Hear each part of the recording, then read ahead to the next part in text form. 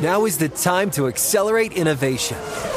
T-Mobile for Business is powering Formula One Las Vegas Grand Prix operations and epic fan experiences with secure, reliable 5G connectivity. Because an event this big and this fast deserves a network that can set the pace. See what our 5G advanced network solutions can do for your business at T-Mobile.com/now. View 5G device coverage and access details at T-Mobile.com.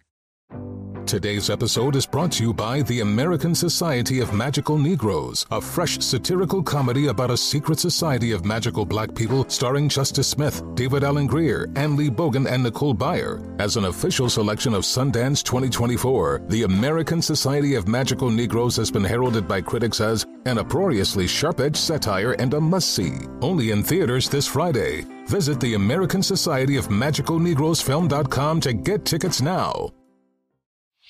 Whether it's your first time betting or you've been gambling for years, have a plan and know the game. Be aware of the rules and odds before you gamble. Set a budget and never gamble with money you can't afford to lose. Take a break and consider teaming up with trusted friends to help you stick to your budget. Remember, if you or a loved one has a gambling problem, call 1-800-GAMBLER 24/7 or go to helpmygamblingproblem.org for free confidential services. When the time comes to plan your next big getaway, know we got a destination idea for you. Orlando. Just think about it. The thrills at their 15 world-class theme parks, followed by awesome outdoor adventures, amazing food festivals, and top-notch dining spots. Orlando has all that and much more than you'd expect. In Orlando, anything is possible if you can imagine it. Plan your escape today and save at visitorlando.com. That's visitorlando.com for everything you need for an amazing getaway.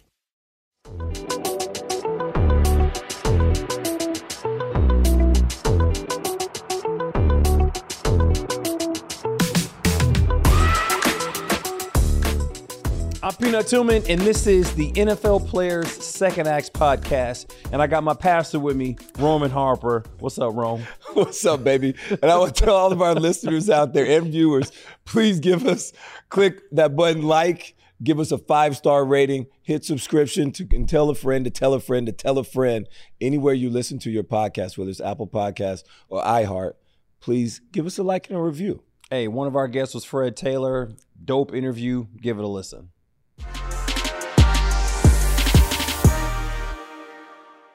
We got a good guest. Read y'all some of these highlights real quick. First round pick in 98 draft, number 9 overall. That's a lottery pick. Yeah. That's a good one. 13-year NFL vet. He was running back 17th on the all-time rushing list. Got 11,695 yards. Jaguars all-time leading rusher. He's in the Jaguars Ring of Honor. My guy, my good friend, Fred Taylor. What's up, boss? What's up, man? What's up? Listen, that's a distance, that was dope. That was a great open. I appreciate it. Thank you for reading off. The only disagreement, you said it's an oldie but goodie. Oldie but goodie. I get offended by that word, old. I'm very sensitive to that word. Well, I apologize. You know, because what do you do with old stuff? You throw it out, right? No, you not necessarily. You drink old wine. So you should call them an antique. But it's not necessarily old wine. Okay. Like it's vintage, maybe. Okay. Or seasoned. I apologize. You know what I'm saying? Much better. I apologize. I will when this is all over and done, I'm gonna redo that intro and I'm gonna say, no, I'm just messing we got around. an antique over here. Is antique good? Seasoned. Antiques. Antiques are kind of like part of my career. You know, they call me Fragile Fred we can get into that. Antiques, when I think antiques, I think it's easily broken. Okay. It's true, too. You know what I'm saying? So I don't know if I like that even. That might be worse. Well, if we're talking about broken, what have you broken? I mean, you would tell back, you are a legend in Jacksonville. What have you broken? What was like one of the best shots you took or best shots you dished out? Oh, man, it was a ton of them. But you know what? I can say playing against our hated rival, still to this day, I believe they might not consider it so much as a rival because we're way on the bottom end in terms of wins against them. Mm-hmm. in order for it to be a rival, it has to be some back and forth. You got right? back and forth. And you got what team is that? The Titans. Tennessee Titans. Tennessee Titans. I believe it was in the year 9/11 happened, and just a simple zone left play. I did a crazy jump cut back to the right in traffic on Blaine Bishop, and I tore my groin off the bone right there on the spot in that play, and it hurt so bad. I grabbed my leg. I tossed the ball and I grabbed my groin. So I threw the ball to my close friend, Samari Roll.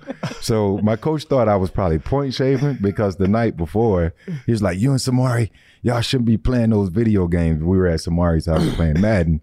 And Coach Coughlin gave me a warning for fraternizing with the opponent. That he didn't play that. But that was my friend from childhood. So I tossed Samari the ball. And I just was, down on the ground in agonizing pain. The worst pain I ever felt, my entire career. Because usually if you have chronic growing, the procedure is they go in there and they snip it. No doubt. Right? And then they let it scar and heal and all of that. But I did that on the field with no anesthesia. Ooh. So I never broke anything per se. I had a ton of injuries, but that was the worst. And you had clavicle issues, a couple labrums. Like, you've done a lot to your body. I want to talk less about the injuries and more, because I remember playing against you. But I want to talk more about the Tom Coughlin, I would say, what you would hear about outside of the building. I was never in the building with him. Yeah. You had to be there a couple minutes early. Like, these are real hardcore rules that I've heard are legendary. Old school. Yeah. Right. It's certainly old school. They wouldn't fly today. For example, they didn't necessarily fly with Jalen Ramsey and a few other of the younger guys that were in the building when TC came back around. But I can say this before I get into a few stories. In terms of developing, boys to men, right, and being appreciative of that, I think players would appreciate that more, as they get older. Right. Because that's all he wanted. He wanted you to come in and understand and learn how to be a man and approach this game as a business, which is what it is. And when you carve the fat off, he wanted to make sure you were extremely focused on your job. And so he tried to make sure you just carved off all the distractions and anything that was going to hinder your push, to try and be successful as an individual and as a team collectively. But yeah, all of those stories are true. Okay. Even before I got there, I arrived in 98. They had a few camps a few years before I got there. So they started in 96. TC, they spoke about the 3-a-days, spoke about double padded practices, spoke about the breaks that you were supposed to have. He would take those away and just make you no naps, a whole lot of stuff. We had a concentration line where you entered the field. You couldn't step on the white line. You have to turn around and go do it again. It's like all the little stuff. Yeah, it's all the little stuff, right? But he really tried to create this sense of awareness and extreme focus. Did anybody ever quit? Like, that was, because it's all... this is a lot. It's a whole lot. No, it's a lot, but I don't recall, at least not in my time. Okay. He coached me for 5 years. So in my time, I never had anybody that quit. I had a few guys close on the brink. Hell, I was one of them. But just some crazy stuff. Let me say this. So it is true. Being punctual, he didn't mess around. He had his own TC time. Meetings was at 8. You had to be there 7:50 or so, or you would get fined. And he fined you for everything. 2 outrageous quick stories. I remember Marlos Leroy, he played at Georgia, young defensive lineman.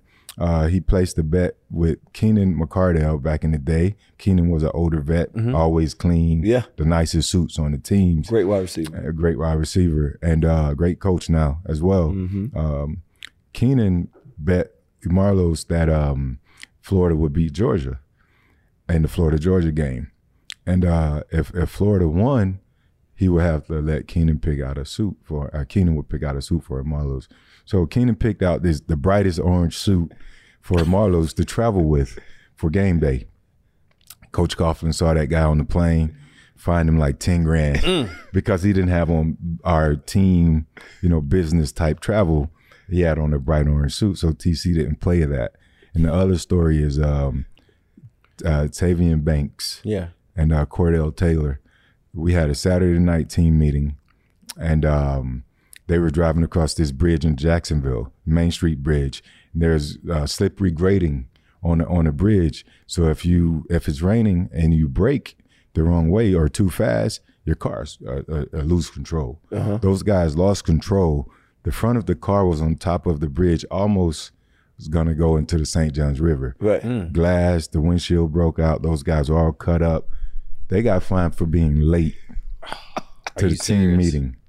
He don't play. These are the legendary stories. That's why I had to ask. I've heard a couple of them. I've heard them. These guys almost lost their lives. They didn't show up. They didn't make the 8 o'clock Saturday night, the day before the game team meeting.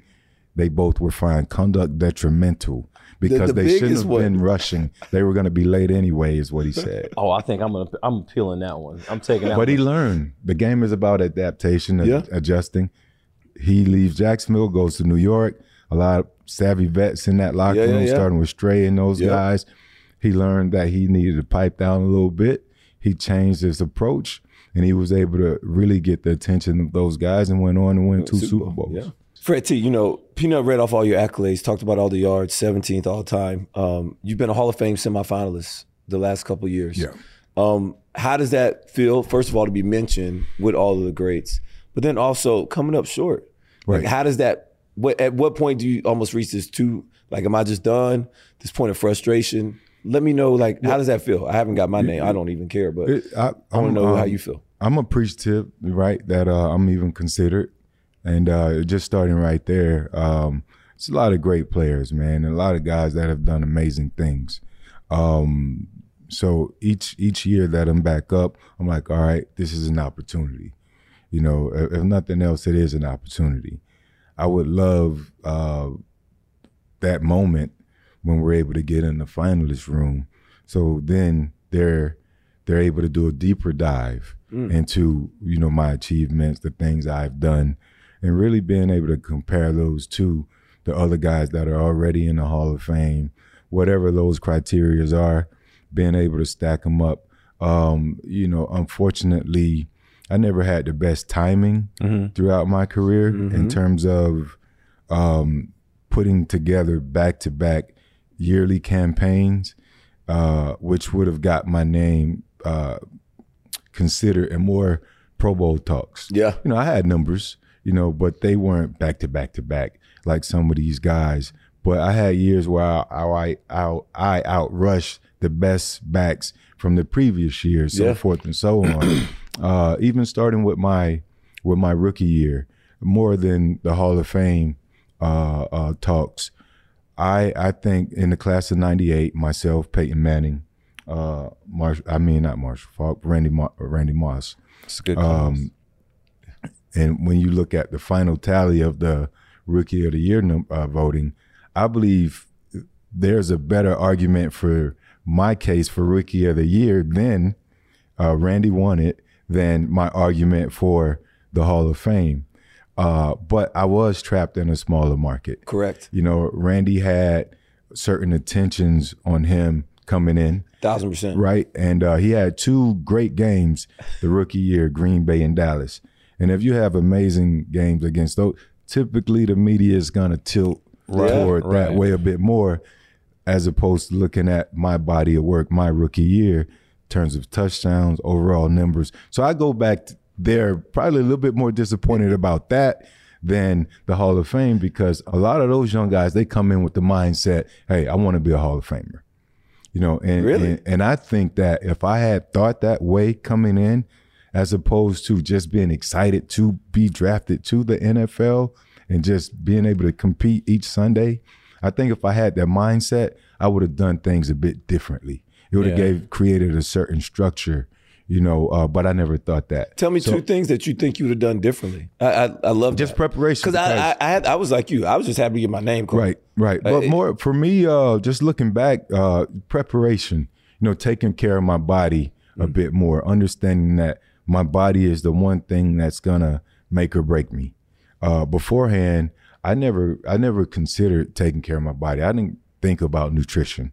Yeah. I didn't put health first. If I felt a toe or something that was hurting, I'm still gonna go to Miami and hang out, and go in the off season, go with my, go hang out with my people and my buddies, and just ready to get away from the season, as opposed to doing the little things, to achieve the end goal. Right. So I never had a end goal. Yeah, I wanted to win. I wanted to win the Super Bowl, but in terms of the highest achievement from an individual standpoint, although team success is added, but from an individual standpoint would be, Canton. And I just never had that thought process in place until later in my career. I was like, oh, this is attainable. Yeah. When they started talking about the 10,000-yard rushing club, when I became the 21st running back to do it in the history of the league, I was like, all right, let's go. This is attainable. And then Jim Brown, putting his numbers, in my sights, said, this is the guy I idolized the most in this game. I want to outdo his numbers. Yeah. Unfortunately, my last 2 years didn't go the way I wanted them to in New England, but I thought it would have helped. But again, if you set your bar high, even if you fall just under it, you've gotten really close. And I just never set my bar high enough. So those talks, man, I'm appreciative of them. God's timing is the best. When it happens, it'll be a good moment. And I think it can happen. I think it will happen. My teammate Tony Boselli just got inducted after so many years.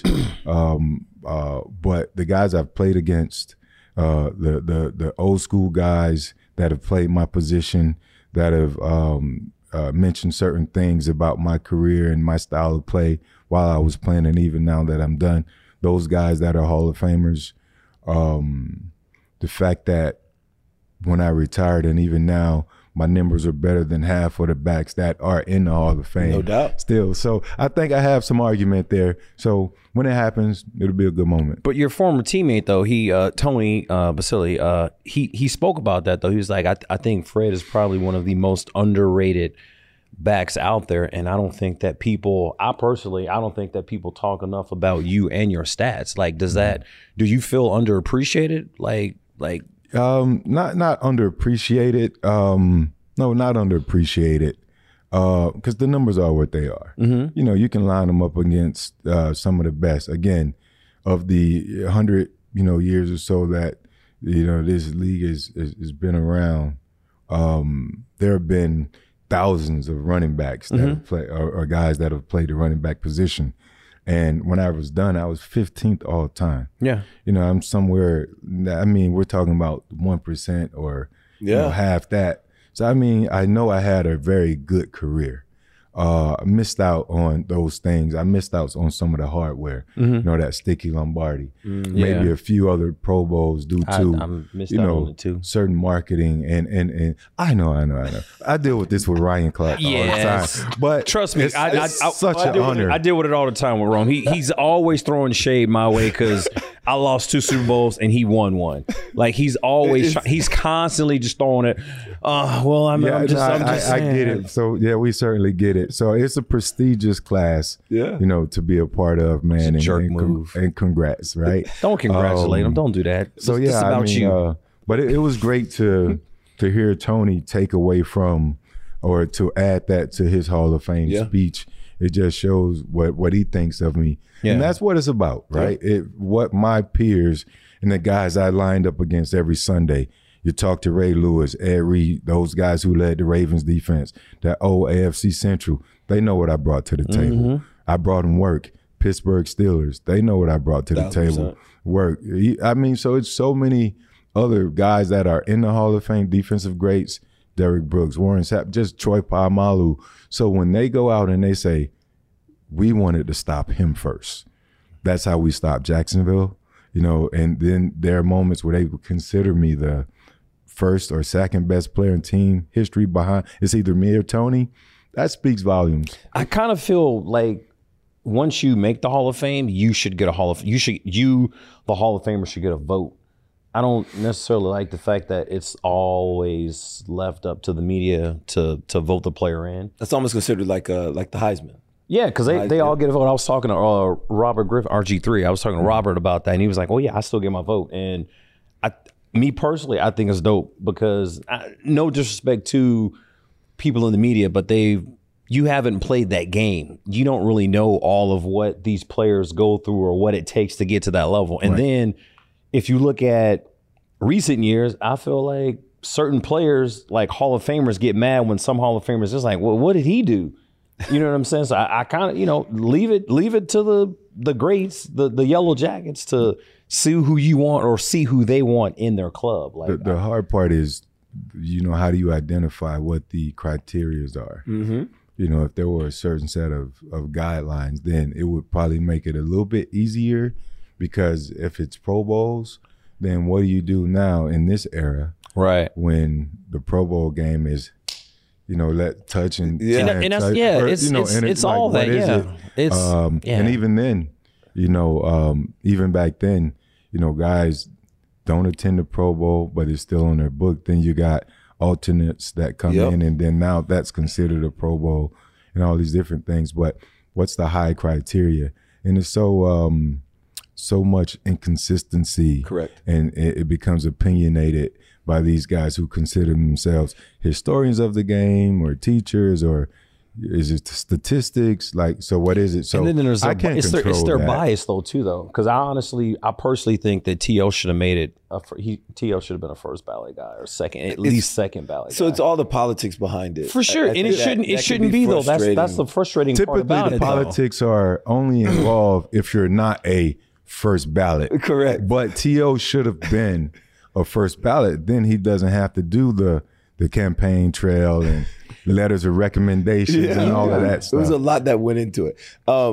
Fred T, man, you talked about your peers, how much they respected you. And I'll just flat out be honest. You were the first Jacksonville Jaguars, my second year in the league, was the first time I went into a game with a quote unquote tackle plan. Mm-hmm. All right. You guys, because they had two different running backs. You had Fred Taylor, who, if I went against Fred Taylor, I had to make sure I tackled him low. He had a knee brace on. He didn't like people going at his legs. Oh, he was trying to sweep the leg like Karate Kid. That was the best way. He was tall. Anything necessary. Yeah, anything's necessary. I had to go at his legs. And that was the plan. Anytime Fred Taylor has the ball, go with his legs. When you have Maurice Jones-Drew get the ball, you better tackle him up high. Kiss him almost.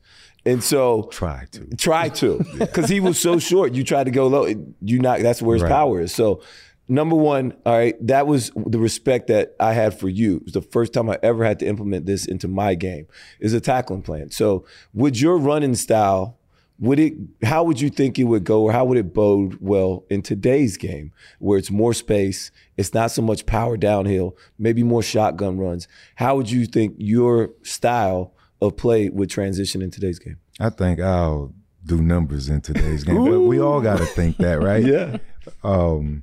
I think overall, though, it's and why would you do numbers? It's a lot of space. Yeah. You know, I'm gonna give you the business in space. I mean, I understand tempo. Yeah. You know, I understand burst. I understand how to make guys miss. I had options. You know, I can run you over. I can run past you. I can shake you, spin moves. So I had a ton of options. But how long did it take you to figure all that out? I agree. That was going to be my follow-up. How long did that take to figure out, you know, to beat the guy, slow down, get the flow? Like, how did you know that in college? People always I didn't say learn that until running back's later. the easiest transition from college to pro. I mentioned that last night. But what you saying is, I don't think it's. I mentioned that we were talking about Bijan Robinson. The running back is probably the easiest position to transition to the league from a natural raw ability standpoint. But the hardest thing for a back is pass protection. Correct. And they won't play. And why is that? Why is pass protection so hard for a running back? Because you got to understand the different calls. You have to be on point with communicating with the quarterback, the points from the center, and things can change so fast. And they don't necessarily do that as much, in college. Right. So the communication has to be there. And then that's one part. Then actually going out there attacking your backer when there is a blitz. Once you put your keys into play and understand rotation and guys that look like they're not coming, but they're coming, but you still got to go up there and make the block. Right. Because in today's game, the quarterbacks are getting $50+ million a year. You got to protect. You got to protect them. And if you don't protect them, I don't care how great you are of a runner, you can't play because you're a liability. Right. So, but I learned those other keys later in my career. I could say the first 5 years of my career, I was just running off natural ability. Yeah. I would see the film. I understand the fronts, over, under, where guys were blitzing from. I understood that, but it was all reactionary. But after a few injuries, and just trying to maintain that same level of play, right? And so there wouldn't be a drop off, I had to get smarter. Yeah. And started to really think the game. And that's the part of the game that I miss the most, is the preparation for the opponent. People say, hey, you missed the game. I have moments where when I hear a young linebacker, oh, this, oh, that, I wish I can show him something. You know what I'm saying? Yeah. But more than actually going out there to compete, the X's and O's is what I fell in love with. Like, and if I, wasn't there to raise my 4 boys and, be there for my family, I certainly would be coaching, because I love the X's and O's. And when I watch the game now, I watch it from a situational standpoint, not just that they're dropping back, throwing the ball. They should be doing this. I would be doing this. So I'm actually scripting and running plays in my mind as I would see it based on, the time of the game and the down and distances. And I'd probably say my first couple years were like yours. I was just young, raw talent, just playing the game, and didn't really know about 3rd and 1 or 3rd and 5 or 3rd and 10. Like I was just playing it all the same. I'm just playing it all the same. Right. Like and then one of my coaches came and he sat me down, and it was just like, hey, here's how they're attacking you. You got to know and once I understood the game, it was like the Matrix. Like I could slow everything down. Right. I knew what was happening. I knew how you were attacking me. Okay, I don't have to try to just shoot and make it. Well, no, I got my DN right there, so I got outside leverage. I'm gonna contain and I'm gonna just. You got time. Were you like that, or did you just play, or were you? I did just play a lot, and then all of a sudden, I had a couple really good vet guys and some coaches like just teach me the game. Yeah, right? And where it's like, all right, leverage. Yep. As a secondary player is huge. Know where your help is at. Yeah. Understanding, like you're talking about, down and distance, situations in the football game, after a turnover and from 40 to 40, shot play. It's going to, like, these little things you never think about. Right. But it's coming. And the evolution of the game, like I mentioned, the speed of today's game. And I truly believe that it's going to only get faster. Yeah, it will. Because where the game is, even you look at something as simple as Madden and what they're doing. When I started, with video games, it was like 10-yard fight. I remember that back. It was like block moves like that. But now everything's so realistic. Yeah. And when you sit down and you talk to these kids on the youth level and the high school level, and you see them out there in 7-on-7, they understand coverages inside out. Right. They understand, the jargon.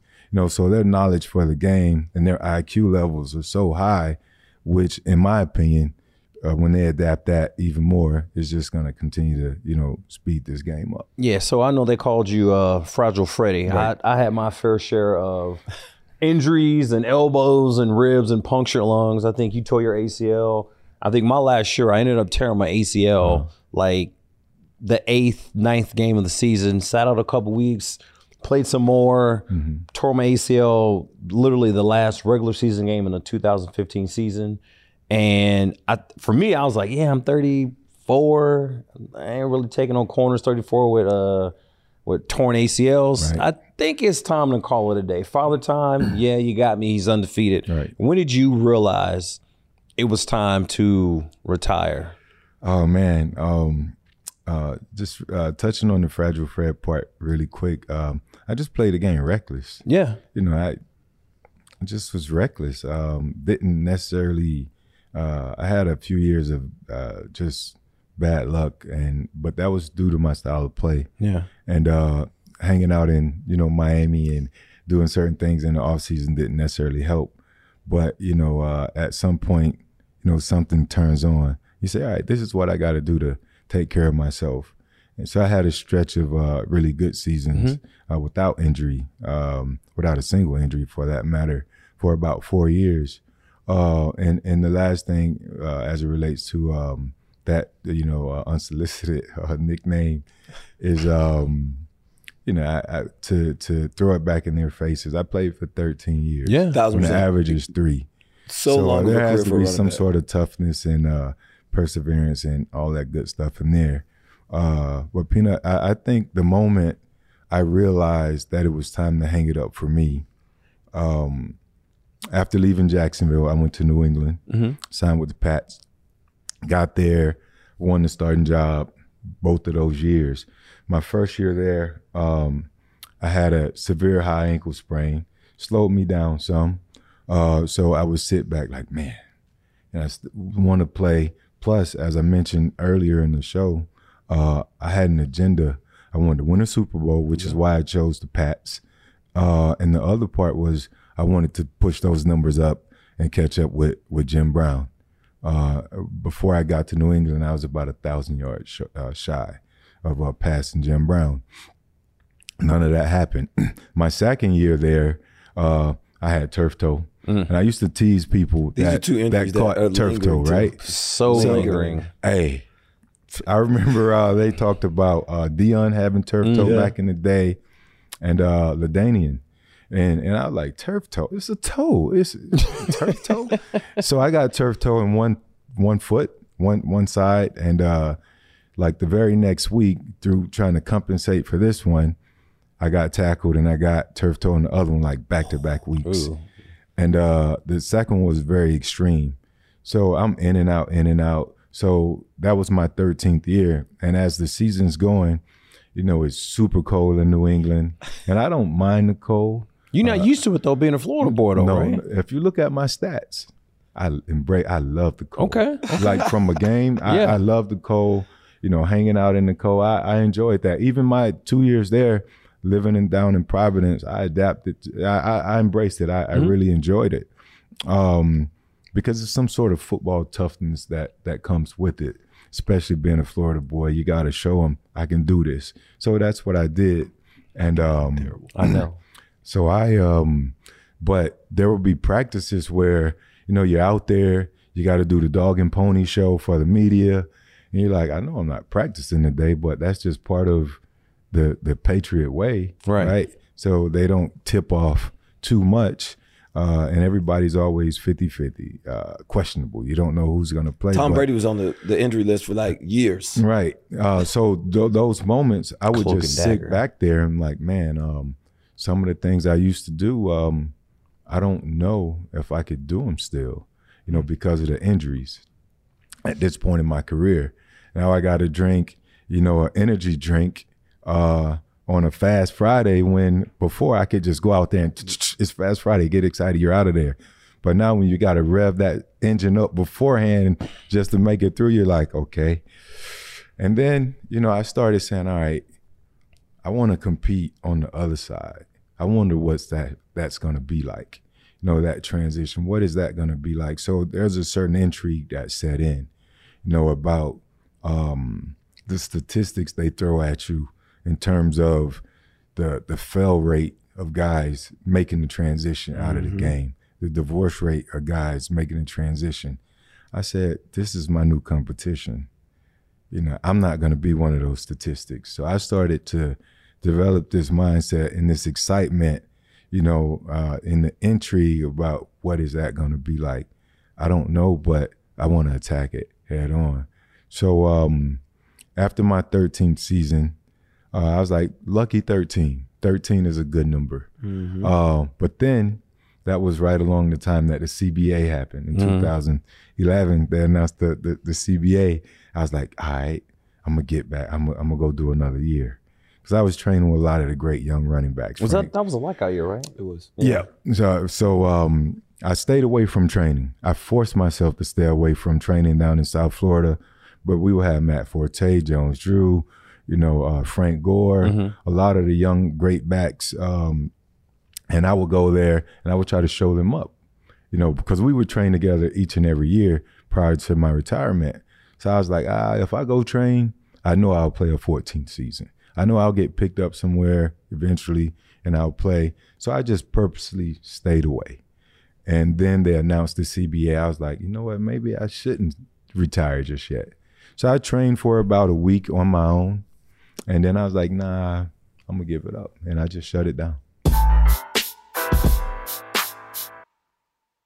Hey guys, LeVar Arrington here to tell you the national sales event is on at your Toyota dealer, making now the perfect time to get a great deal on a dependable new Toyota truck, like a rugged half-ton Tundra. Workhorse by nature, powerhouse by design. The Tundra combines raw capability with premium comfort and advanced tech to fuel your wildest adventures.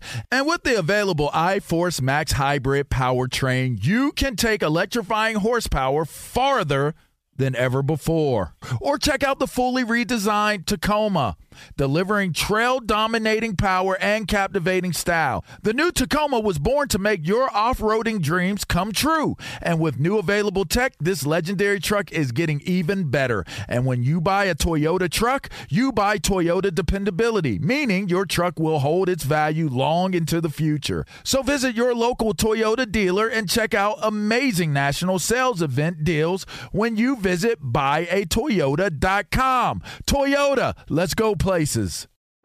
Today's episode is brought to you by the American Society of Magical Negroes, a fresh satirical comedy about a secret society of magical black people starring Justice Smith, David Allen Greer, Ann Lee Bogan, and Nicole Byer. As an official selection of Sundance 2024, the American Society of Magical Negroes has been heralded by critics as an uproariously sharp-edged satire and a must-see. Only in theaters this Friday. Visit the American Society of Magical Negroes Film.com to get tickets now.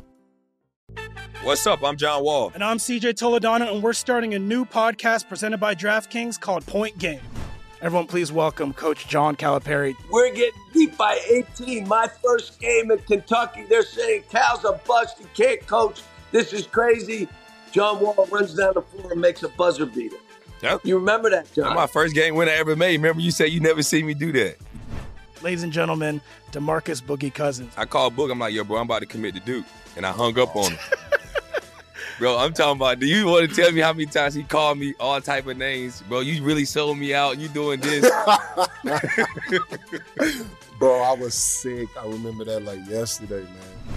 Love you, John Wall. Thanks, Coach. Love you, too. You made me everything I am today. Nah, you made me. You made me. I love it.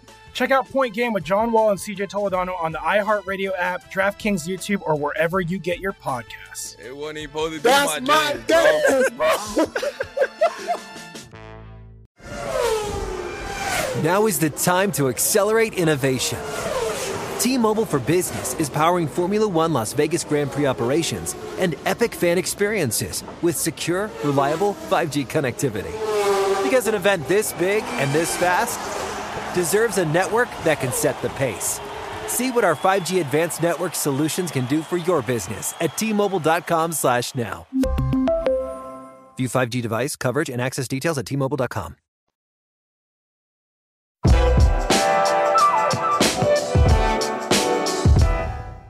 So, I mean, you said that this was your next goal or the next thing you were going to attack. Maybe share with us, how was that transition for you? When you did finally hang it up, you're not training for it.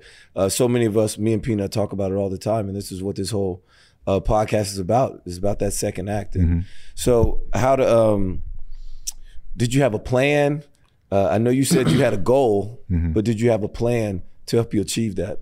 Well, the only plan I had was to not ever stop, never become dormant, stay busy, stay active, keep moving, stay engaged, take advantage of the relationships that that were created over the course of my career.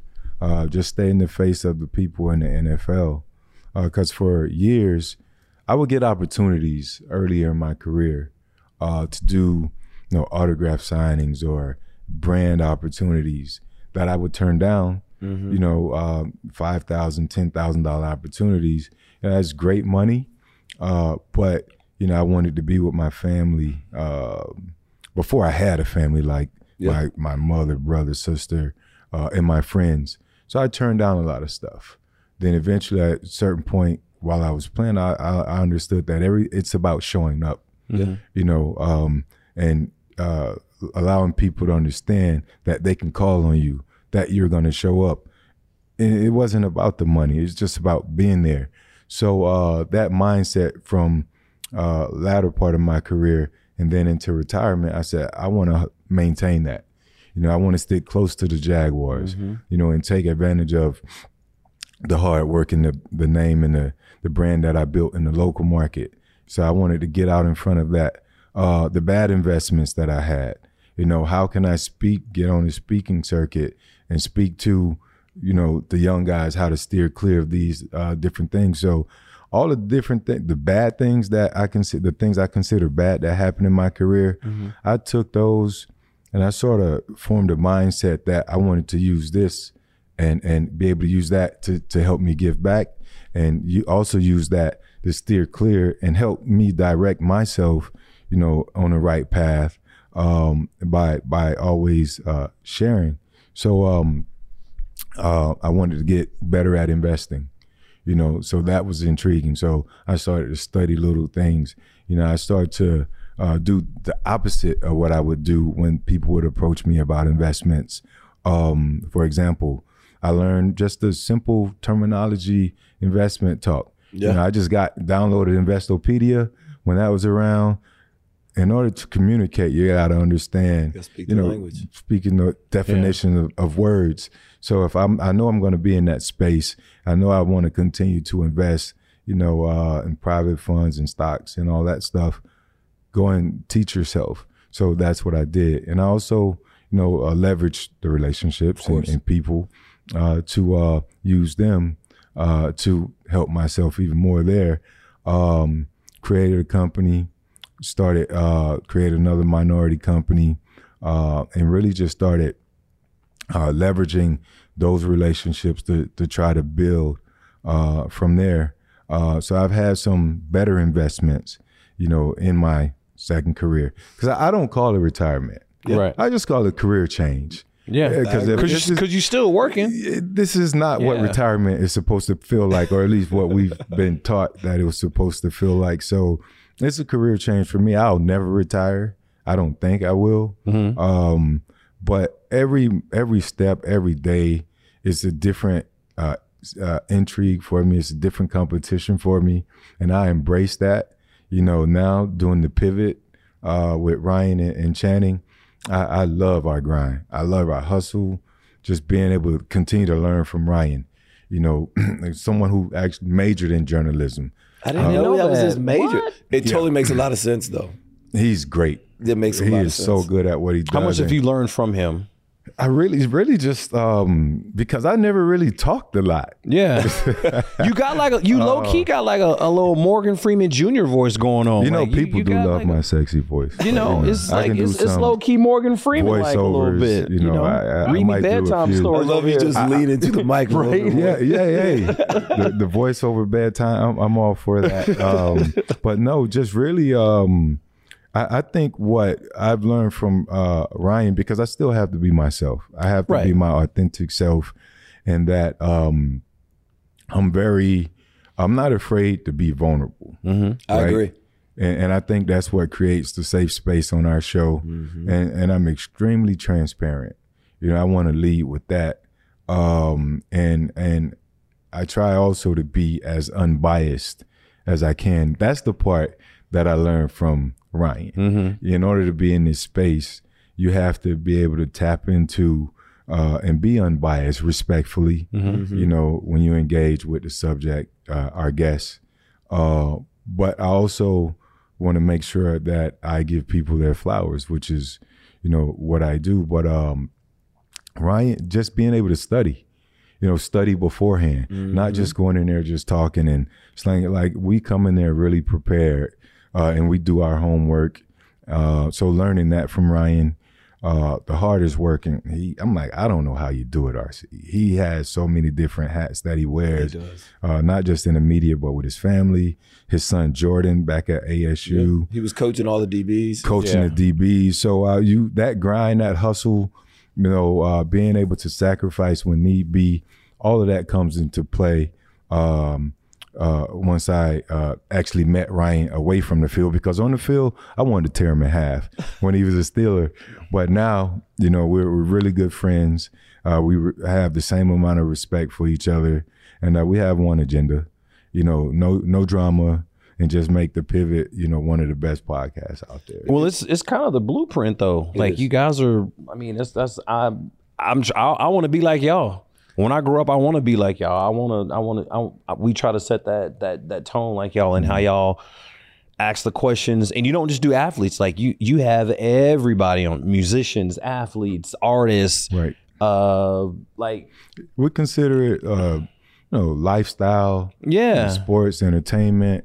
Just really a safe space. Yeah. Where now you have celebrities and their PR teams actually reaching out to us, because we're trying to tell a great story, but we're trying to allow the guests that space and that leverage to tell their stories as they want, and not just how the media, the traditional media, right, wants to traject their stories. I got two questions for you. Number one, how'd you guys come up with the name The Pivot?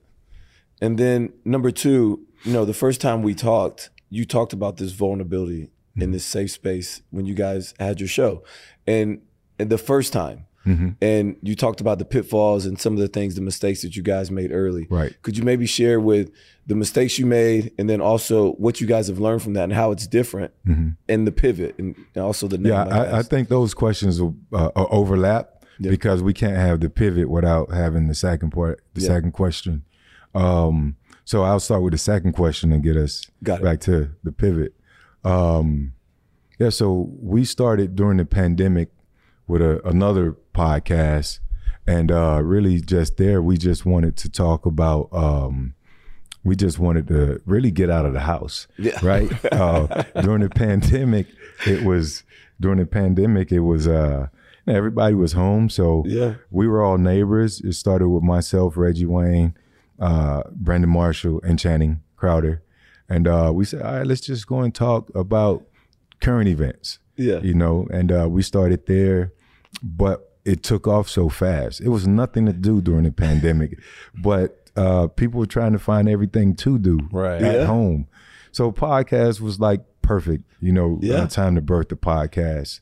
And it just took off. It did. It really did. Super fast. Well, you guys you had Channing, who was talking crazy, B. Marsh was crying half the time. We did not know that, it was going to do that, but we all had some input. Right. And then, Reggie sort of got tied up in his life, and I don't want to go into too much detail there out of respect for everybody involved. But then they inserted Ocho Cinco, which was another, character alongside Channing, but it just made the podcast a little bit more entertaining, for everyone that was watching. But again, the business wasn't buttoned up. No paperwork had necessarily been signed, and there had been some discussions, but as friends who respected each other, we thought we were on the same playing field, and we thought it was one of those things that didn't necessarily have to be communicated. But then an agenda sort of took over that. When the success showed up, certain agendas kind of showed up. And then there were, whispers and looking around like, all right, well, this isn't fair. Well, this should have happened.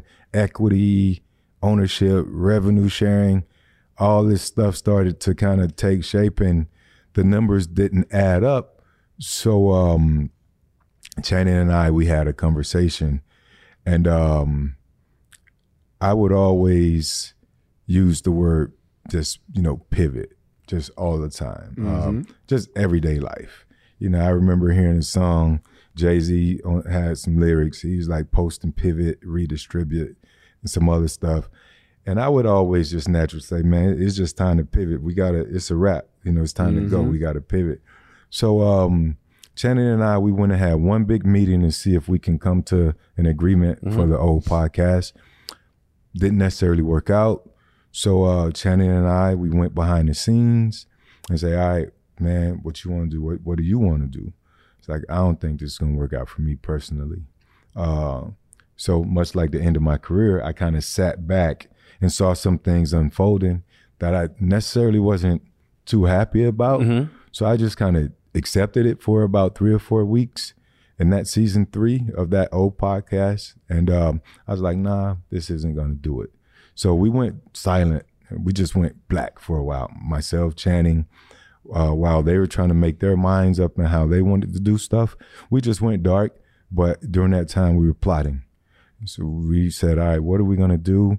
We got with Alicia Zubikowski, who's our producer on the podcast, 13-time Emmy award winner. She's a monster at what she does. We got on the phone with RC. He said he was down. We formed our team, and we said the one thing we're going to do is get the business right first. Structure from the pivot, the company, to our own entity amongst the talent and how it was going to pay out, the distributions, just everything. We shaped up. We got the account. We just shaped up. And the last thing was, what's the name? What are we going to name it? And we just, one day I said, let's just call it, how about the pivot? Because that's what Channing and I, that's what we're doing. We're about to pivot. And that's what everybody in the pandemic was doing. We all had to pivot. Everybody was. And there are going to always be moments in all of our lives where everybody at some point is going to have to pivot. And there'll be pivotal moments that create good and bad times. So it just stuck. And we went and trademarked our stuff and, made sure that part of it was solid. And the rest is history. Well, I'm a fan. I'm a big fan. Appreciate it. I watch it often. Appreciate it. It's good. I like what y'all doing. Y'all definitely setting the tone. Trying to get it right. The positive way. What are you guys hoping to accomplish with it? And when it's all said and done, you like, you know what? This was a success. Or do you not even have that? You guys got over 700,000 subscribers.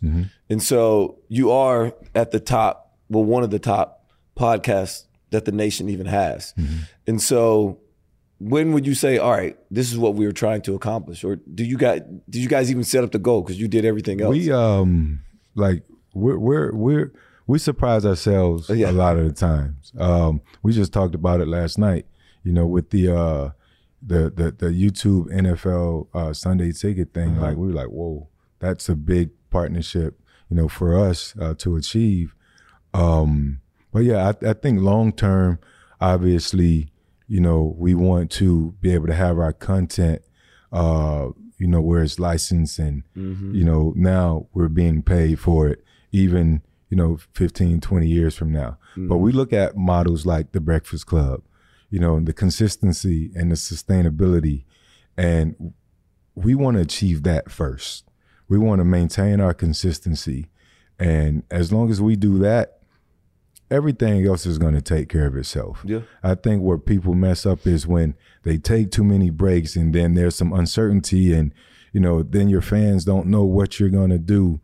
And we said that's not what we're going to do. So consistency is the first thing. That'll help create the sustainability and keep us there for the years to come. We're independent now. We've had some offers, here and there from some of the bigger, companies that are eventually going towards, podcast platforms and stuff. But when those numbers, come in the right way and it aligns with certain partnerships, then that'll be the right moment where we're able to carve off, a piece of our ownership, for partnership and then maintain some ownership, but always really just right now controlling complete ownership of the pivot and licensing our shows to go forward because they're going to live on the internet forever. It's going to always be valuable information. But long term, we just want to make sure that we're giving back. Like we don't have a complete I guess, business agenda to just dump it and run with money. We want to keep servicing the people because people make podcasts. Yeah. You know what I'm saying? That's like the thing that's now. what we believe in. Yeah. People, the viewers, subscribers, however, they make podcasts. If they don't sit there and tune in and listen, you're irrelevant. Correct. So we want to make sure we're servicing them. That's always our first mindset, that we want to do good conversation, good content. You have certain guests that are going to spike your numbers, and that's cool, but it's not always about that. Right. And I tried to explain that on the other podcast, that it's about building bridges. Yeah. Right. And just having dope, super dope conversations and content. You don't always need an A-lister as a guest. Right. Just need great conversation. I'm with that. So we're going to pivot, switch to another topic, right? We're going to ask you some quick hitter questions real quick. Okay. Rookie year, get that contract, you sign. Probably, I know for me, I bought a nice little, I had some rims, you know what I'm saying? I had that speaker, I had the screens falling from the ceiling, I had the screen in the river, single, no kids. So all my money went into my car. Fred T from Florida, you know he had that. He has to tell me though, like what was one of the first things you splurged on? Oh man. All right. So the first thing I splurged on after I got my contract was I bought my grandmother a $150,000 house. Okay. Because my promise to her when I was around a sophomore in high school, didn't know how I was going to do it, but I told her I was going to buy her home. Okay. We were in a 2-bedroom apartment. She raised, me and my other 4 siblings. So I said, baby, I'm going to buy you a house. So that was the first major thing that I bought. And then after I got her secured, I blew some money on some jewelry, some rims, a Benz or 2. Stuff that I look back on now. And it's just like so dumb. This doesn't make sense. What was I doing? Yeah. You know what? I mean, I know it doesn't make sense because it's a lot of dollars, but at the end of the day, man, it's what young people do. That's true. But that's also a part of where we come in as guys that have been there, to try to. I know the money's different because I was a 9th pick in 98, and I think my total contract package was around $16 million. With a total to be able to go up to around 20 with incentives, and these guys are getting that year in a year.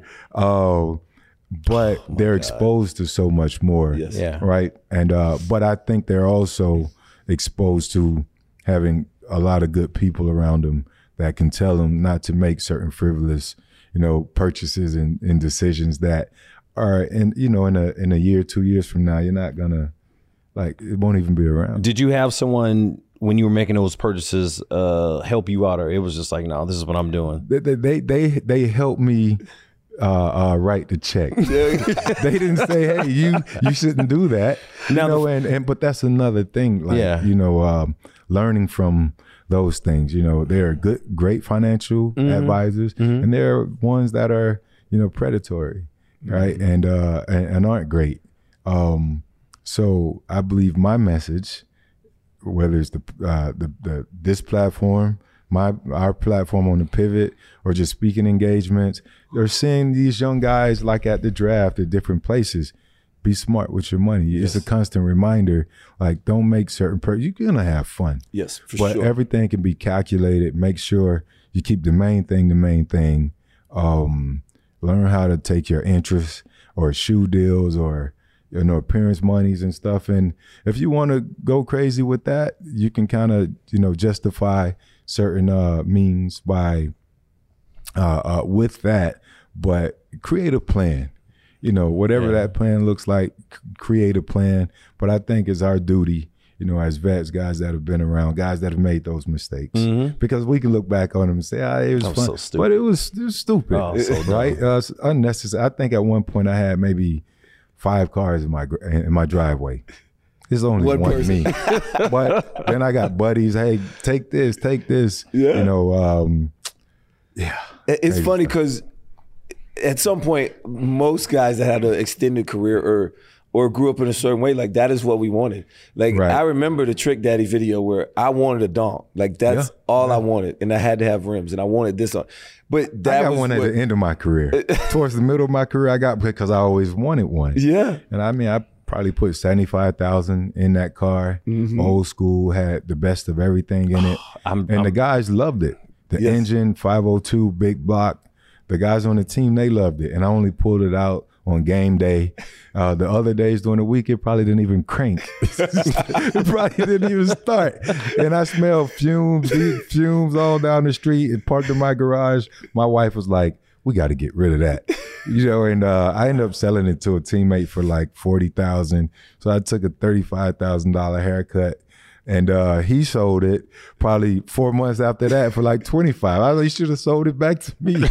But yeah, just a lot of. Do you have an old school right now currently? Of course not. Of course not. Okay, so I have. I would not have guessed that. I would not have guessed that either. You know what? No, I do not have an old school. It's one old school in my garage, and I've been trying to get rid of it for years. It's a 2008 CL550. It was only like 5 of them ever made. Beautiful interior. It's like this deep hunter green. Okay. I bought it for my wife back then. I bought it for her. She's a St. Patrick's Day baby. So her favorite color is green. Green, March 17th, green, everything. She will not let me get rid of that. I've been trying to get rid of that car for like, hey, you need to get rid of it. But the good thing is it's been paid off. Yeah. It's a 08. It only has like 50,000 miles. So it's perfect condition, right? From the outside, no dings. It's perfect. I'm just tired of looking at it. But the blessing in disguise is our older son, he's 20 now, and we have a 17-year-old. They can drive it, and they drive it to work and this and that. So it's not as bad. And then I don't have to cut a check to pay for them a car because they like driving a Benz still. So that's the one old school that's in the garage.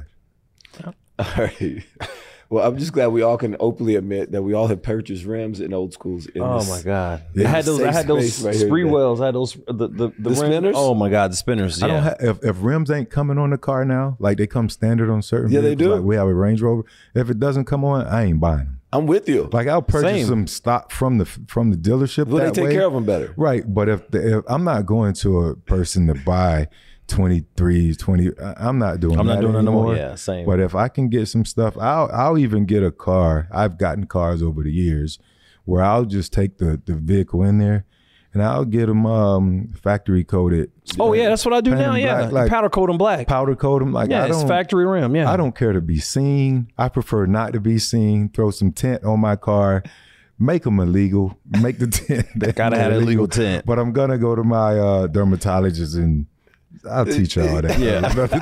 Don't give away all the we're in Florida.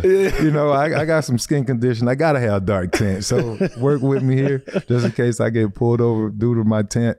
But I don't want to be seen in the vehicle. Like, I don't care about that sort of stuff. And it's just, all superficial stuff. So all right, let me hit you with a hard question then. All right. Top 5 running backs of all time, your list. Oh, boy. This thing changes all the time. We keep pivoting. That's what it's about. Changes so much. I fell in love with the game watching Walter Payton. Love sweetness. I would say Jim Brown. Totally get it. I love Marcus Allen. Okay. I wouldn't expect it. I wouldn't either. I love Marshall Faulk. I love that one. And LaDainian Tomlinson. Really? It's my guys. But and I do this, and it's in no particular order. Those are the guys that I absolutely love. But Sweetness, Jim Brown, Barry Sanders, Marcus Allen, and Marshall Faulk, those are my guys. Yeah. I just love LaDainian's game, just his all-around ability. Faulk, I felt like in my career I wasn't the receiver that he was, but in terms of that and that I was a bigger back. Bigger, you were, faster back. But yeah, those are the guys that I admire, and I believe, in my opinion, those are my favorites. Follow up. How about in today's game? Who are like your top or favorite running backs to watch in today's game? All right, Saquon. I just love his explosiveness. He's extremely dynamic, strong. He has probably the best jump cut in the game. Yeah. He get from A gap to C gap like that and gets back vertical. He wastes no time lateral.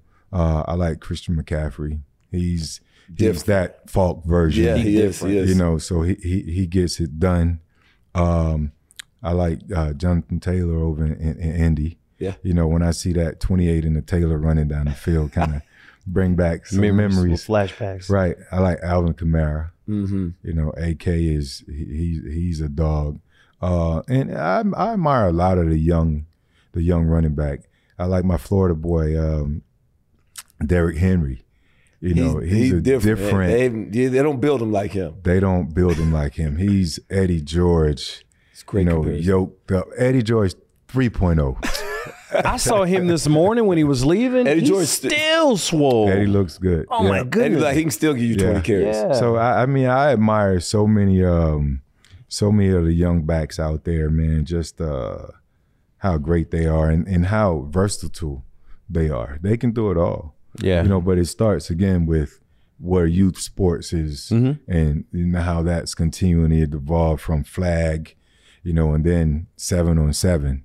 You know, and now it's developing these guys how to be great receivers. Yep. You know, how to be extremely agile. Then they carry it over to, you know, the running back position and just really being able to think the game, line up the X's and O's. I think those things are gonna be what separate the greats, the guys that are gonna be future Hall of Famers at that position versus the guys that are gonna be really good at that position. That high level IQ and how they see the X's and O's. I don't think it'll be too many more 10,000-yard rushers because of how the game has evolved. It's more of a pass dominant game now. And they devalue running back, so nobody. And the running back position isn't valued as great. There are some that force the issue there, right? But those are the special guys.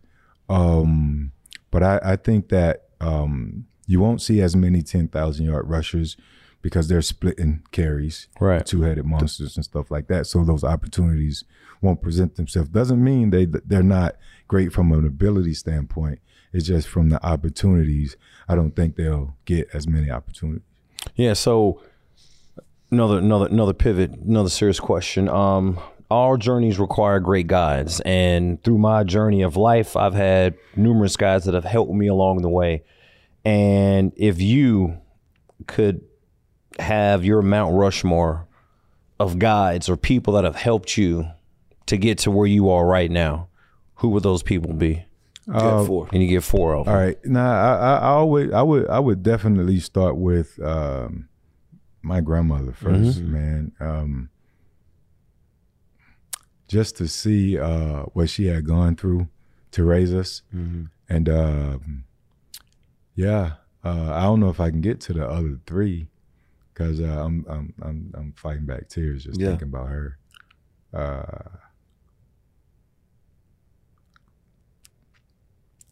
Y'all wrong for that. It's all good, bro. My grandmother first, and then my dad. You know, he came into my life later. But he was sort of forced out of my life early on. But he came back into my life later, and he did what dads are supposed to do. And he helped me become, you know, a better person from a brotherly approach.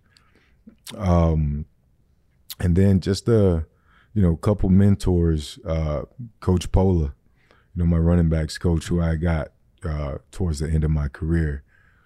Just his fatherly approach, how he kept me on track, and how he, you know, continued to reinforce things that were most important.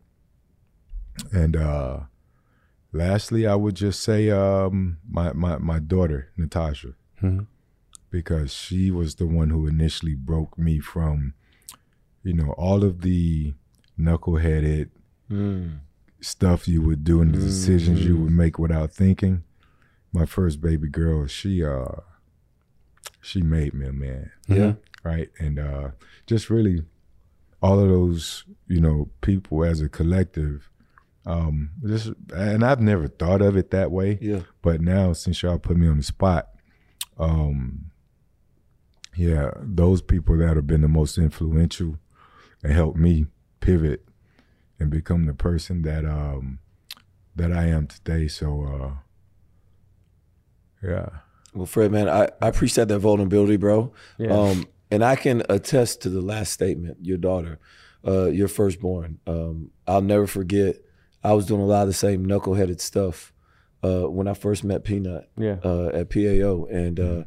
And my girlfriend, who's now my wife at the time, she asked me a really, really hard question, was that, would you want your daughter to date you? And that really hurt, because it really makes you look at that man in the mirror and say, I really need to focus on what I'm trying to do and who I'm trying to represent. And the people you love are the ones that you can hurt the most.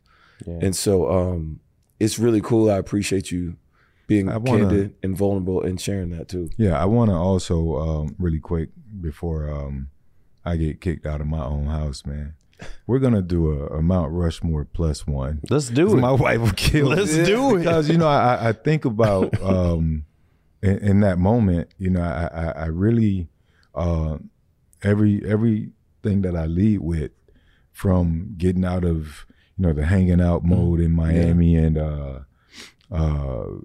making sure I would take care of my body and not going clubbing all the time and stuff. It was her. Yeah. My wife pretty much changed, as a single person, changed the direction of my career. Yeah. Because I would hang out, like I said, in the off season all the time. And, she was, saying, look, this is what you're going to have to do in order to, if you want to be great. So this is what you're going to have to do. So a hard relationship, we've been together for 20 plus years. But she's the one who helped me pivot and get back on the path that I thought I could be on as a player. But it also made me a better person, made me a responsible person. Yeah. So she, for lack of, I guess, pun intended, she took me out of the streets. But from hanging out and learning structure and just really just developing, sort of a guideline for my life. Yeah. So she deserves as much credit as the other four. That's also why you're not giving her that Benz. Yeah. I want to get rid of that car so bad, man. That's crazy. Oh man, well, hey, next time y'all gotta have some napkins close by. I could have dabbed that away, bro. That was my Oprah moment. That was my Oprah. It was beautiful though, man. No, you can't hide true emotion. No, it's beautiful. Because I think about her, man, and she's battling dementia, and to see her like that's that's heavy on me. Yeah, for sure. Hey, appreciate you for coming out, man. Thank you. My pleasure. Appreciate y'all.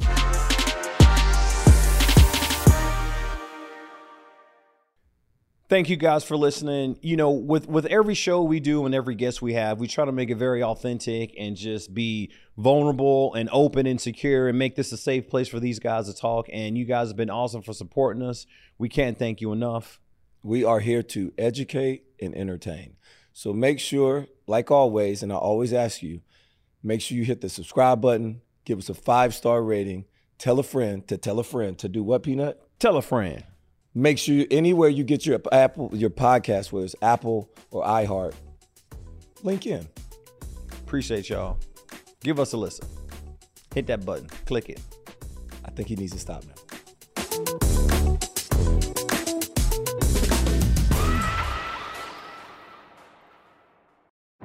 Today's episode is brought to you by the American Society of Magical Negroes, a fresh satirical comedy about a secret society of magical black people starring Justice Smith, David Allen Greer, Ann Lee Bogan, and Nicole Byer. As an official selection of Sundance 2024, the American Society of Magical Negroes has been heralded by critics as an uproariously sharp-edged satire and a must-see. Only in theaters this Friday. Visit the American Society of Magical Negroes Film.com to get tickets now.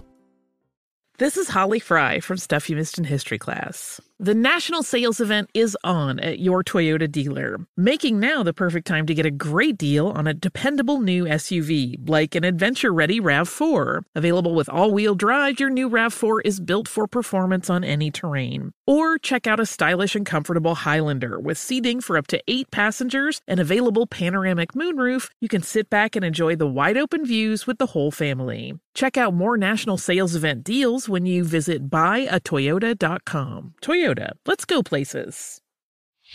Whether it's your first time betting or you've been gambling for years, have a plan and know the game.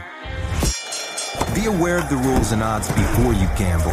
Set a budget and never gamble with money you can't afford to lose. Take a break and consider teaming up with trusted friends to help you stick to your budget. Remember, if you or a loved one has a gambling problem, call 1-800-GAMBLER 24/7 or go to helpmygamblingproblem.org for free confidential services. If you're ready for an epic family vacation, there's no better place than sunny Orlando. Exciting thrills, never-ending food festivals, fresh new dining experiences, outdoor adventures, and Florida's natural springs, and so much more. Orlando has it all. And Visit Orlando's vacation planners can help you plan the perfect trip. In Orlando, anything is possible if you can imagine it. And that's what makes Orlando unbelievably real. Plan your escape today and save at visitorlando.com.